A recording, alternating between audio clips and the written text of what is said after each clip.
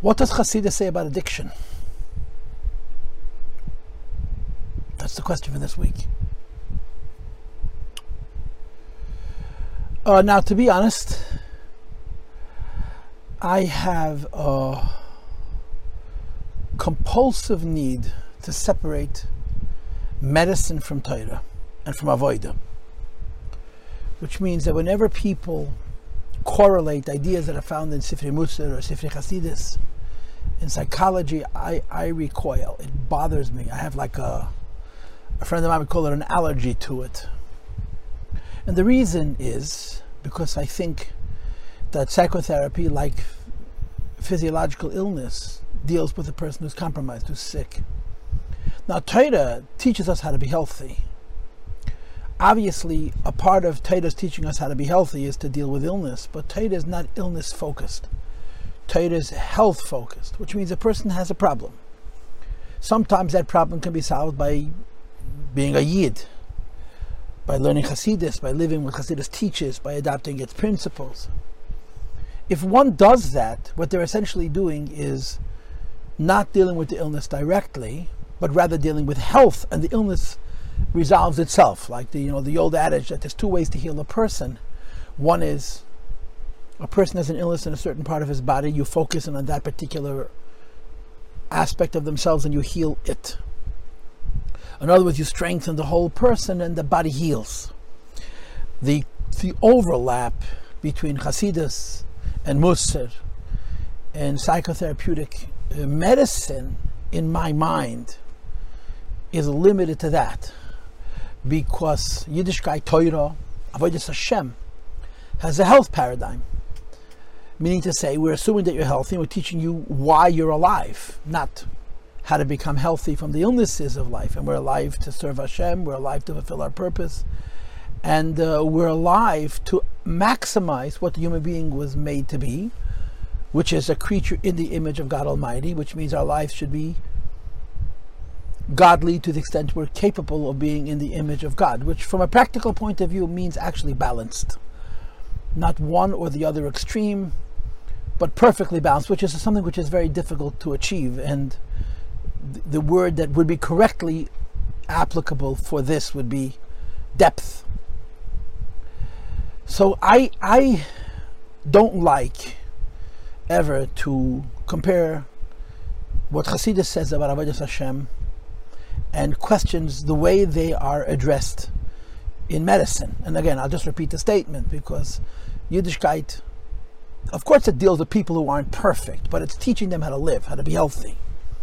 And in some cases that helps remedy, heal illness. Psychotherapy doesn't deal with healthy people. If a person is healthy, they don't need a psychologist or psychiatrist. They need to live. Now everybody's got something, right? Everybody has things that take us away from balance and centeredness and health and self-esteem. So if we need to, or if we choose to, we get help to deal with those issues. The help that we get in that area is called medicine. Medicine means something wrong if I need to fix it. And they're very separate. Having said that, I want to answer this question. What does Chassidus say about addiction? I'm not an expert on addiction. I'm not an expert on Chassidus. I know a little Chassidus.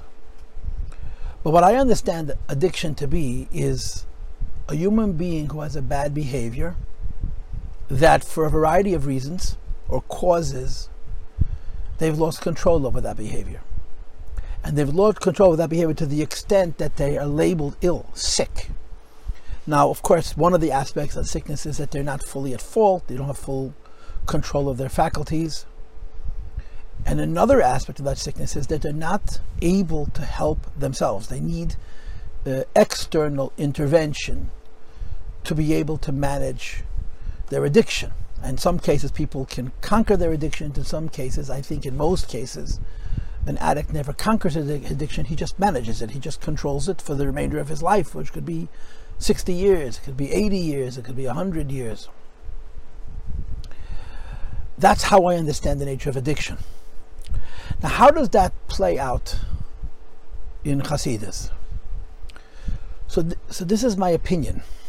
My opinion is that you have in Tanya, in chapter 11 of Igeres HaTshuva, and you also have it in chapter 29 of Sefer Shal Beinanim, look at Yamorim Sefer Shal Beinanim, the first section of Tanya, the idea of a Chatasi Negdi Samid, which means literally my sin is opposite me all the time. The connotations of these words, the Chatasi Negdi Samid, my sin is opposite me all the time, is dual. On the one hand, it means that a person is not supposed to be preoccupied with sin. A person is not supposed to always think that there's something wrong with him. I'm bad. Like the Alter Rebbe writes at length, a person did something wrong, they did tshuva. Part of the tshuva is to believe that God forgives, and you have to forgive yourself.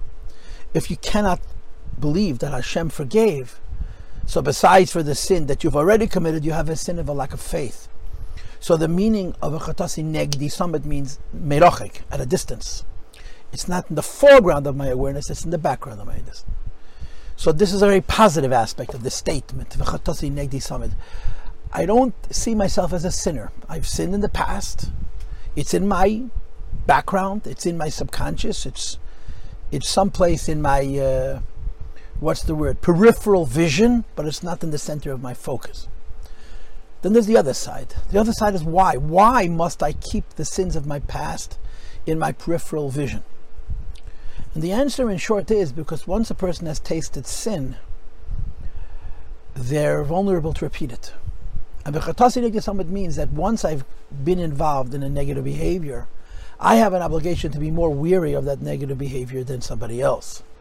And that's the other side of this pasuk. I always remember the areas in my life that I'm weak at, and the areas in my life that I'm weak at usually means that in the past I've acted out. So I have to be very careful not to fall back into that trap. So that's the other side of that coin. You know, that's and to me, that's a very basic part of the principle of the 12-step program.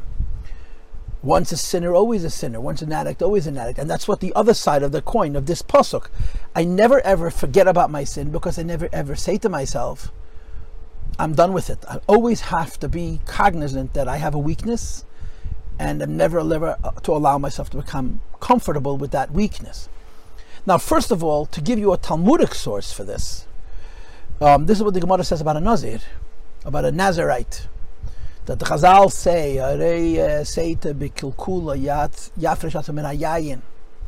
if you've seen other people who have been adversely affected by abuse of alcohol, you should stay away from alcohol. A person who is himself vulnerable to weaknesses when it comes to alcohol. So the expression of the Chazal is, you tell the Nazir, take a long route. Don't walk on the street where the tavern is. Don't walk on the street where the bar is. Don't walk on the street where the store that sells alcohol is. Stay away from it. Be weary. Don't say to yourself, well, I can walk right by and not walk in. That Talmudic allusion is the same as this concept of V'chatasi Negdi Samid. If you're vulnerable to a certain thing, stay away from it. Don't trust yourself. So those are the two sides of this pasuk. V'chatasi Negdi Samid merochek dafke. I don't sit and hate myself, but on my peripheral vision, it's always there. Now there's something else. This is fantastic. This is a Torah from the Mezritcher Maggid, based on a Chazal. Right? It says in Chazal that, I think it's a Gemara, but I'm not sure, that Al Yemer Adam efshi bebesar chazir el yemer efshi v'akadosh baruch ma'asa she'ovi she'b'shamayim gazer alai, which means a person shouldn't say, I don't want to eat non-kosher, don't want to eat pork. He should say, ich hab holt, I desire it, I want it, but God doesn't let me have it. That's what the Gemara says. The principle behind this is the idea of dayach mash asoteres, walk in the middle. You know, no one ever said you shouldn't lust, you shouldn't engage. So on this Chazal, there's a Torah from the Mezritcher Maggid, that's Chassidus, which is brought by the Rabbeim repeatedly. And the Torah is this idea that a person should say, I would like, ich hab holt, I desire, but God doesn't let me, is only for somebody who's never tasted it. Someone who's indulged in a prohibited pleasure has to say EF, say I hate it. Someone who's eaten not kosher cannot say I desire it, but God doesn't allow it. Almost someone who's never tasted it. And this also speaks to a similar principle which is associated with addiction. If I have weaknesses from my past, if I've indulged, if I have become vulnerable and indulged in a temptation, an area of lust which has taken me over, and even after I master it, I should never say I want it but I'm not allowed to have it. I should never trust myself. I should always say I hate it. And the I hate it almost has to be said in the kind of way where you're convincing yourself that you hate it, because this is a protection. It's a shmira against falling back into the trap of that weakness.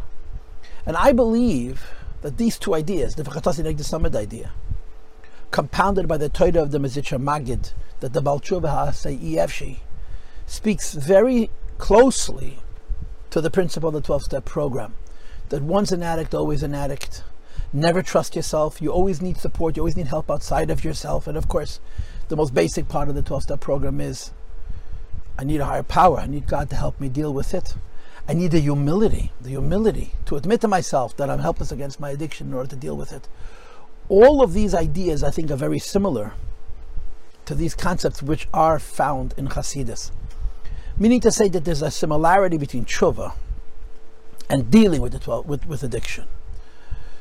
Tshuva means not I feel bad that I sinned. Tshuva means I won't do it anymore. And tshuva is a very practical exercise. The measure of tshuva is not how hard I try and how much I mean it, but how much success I have. If a person does tshuva and sins 5 minutes later, that's a 5-minute tshuva. If a person did a haphazard tshuva without a lot of emotion, without a lot of thought, and never repeats the sin, that's effective and successful tshuva. And much of tshuva, what we call classically the lower tshuva, is preventative. It's protecting myself from falling back into that space. That's the principle of V'chatasei Neged Samad. I always keep my sin in the back of my mind. I never trust myself. And I say, EFshi, I hate, ich hab nicht hold. I hate the areas in my life where I became weak, I became vulnerable, where I failed. And I don't trust myself in those areas. I believe that there is a lot of similarity between the philosophy of the 12-step program and this concept of tshuva. Now, I am not a Rav, and I'm also not a very big Talmud Chacham, but I have heard that people have objected to the way we define addiction clinically, because the premise of addiction is that I've lost control. And of course, one of our core beliefs, which the Rambam discusses in the beginning of the 5th chapter of the Laws of Tshuva, is free will. The Rambam goes as far as to say that a person can be as big a Rasha as Bilam a Rasha, and can become as great a tzaddik as Avraham Avinu. And nothing stops a person from choosing whatever path they wish. And there's an argument being made that the 12-step program tells you that you have no self-control, which means you don't have free will anymore in that area. I don't agree with it, and I'll tell you why. Because a person who's an addict, who chooses to join the 12-step program and to get the support that he needs, is exercising the free will not to sin again. But the free will involves the recognition that I need help from outside of myself. If he had no free will, nobody would be able to help. So when a person says I'm helpless against my addiction, what he's really saying is I'm helpless against my addiction by myself. Now, there is always the idea of tshuva law, tshuva miyava. There's always the idea where a person could be in the worst condition, and that something will trigger in their life that will make them have an epiphany, a moment which will change them completely, where they're literally a new person, and they're completely redeemed of their earlier self, and they become a new self, which is what we call the higher tshuva, ultimate tshuva, and an argument that could be made that to a great extent they regain self-control even when it comes to those areas. In other words, it is true that sometimes, that always, there is a level where you have free will, where you can help yourself by yourself without the support from people outside of yourself. But that's an extraordinary level of tshuva. On a basic level of tshuva, the idea that I get somebody to help me do tshuva, gain control of my addiction, is absolutely an exercise in free will. That's just how I see it. That's just how I understand it.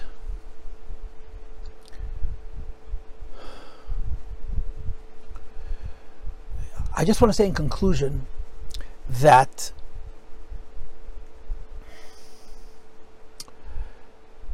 people who have experienced this understand the meaning of the word Mitzrayim and understand the meaning of the word Yetzias Mitzrayim. They understand the meaning of the word of being a prisoner, and they understand the meaning of the word of going out of prison. Being so addicted, being so enslaved to something, whether it's drugs or it's gambling or some other thing, the phone, that you have this, this ability to give yourself instantaneous pleasure, and it literally stops you from living your life, from regaining your focus, from being meaningful as a human being, is incredibly depressing. The pleasure keeps you stuck there, but it's incredibly depressing. The idea that you can rid yourself of this, and people do it all the time, and gain freedom, is literally an experience of Exodus. And when you learn Chassidus, you know, this is why we mention the Exodus every day, in davening, in Krishman, in Vayomer, in Emes V'Yatzev, and Emes V'Emunah, because the notion of being a slave and becoming free is something that we deal with all the time. And we want to be free, which means we want to have control over ourselves. I've said this on other occasions, that the definition of freedom is the ability to tell yourself to do anything and be able to do it 100% of the time. The definition of freedom is the ability to tell yourself not to do something and be able to listen and not do it 100% of the time. If I command myself to do something and 10% of the time I don't do it, or I command myself to refrain from a certain behavior and 10% of the time I don't listen, I'm a 10% slave. And the exercise of tshuva, this idea of Achatas Negi Samid and the idea of EFSHI, which I find to be quite similar to some of the philosophy of the 12-step program, is very consistent with this process of Yetzias Mitzrayim. What's important for people to know is they could free themselves and they should free themselves, but it requires humility, it requires seeking help, and it requires embracing the challenges that you have, not just accepting them, but embracing them. People who have gone through this process will tell you that the greatest bracha in their life, the greatest blessing in their life, are the challenges and the emancipation, the freedom that it gave them.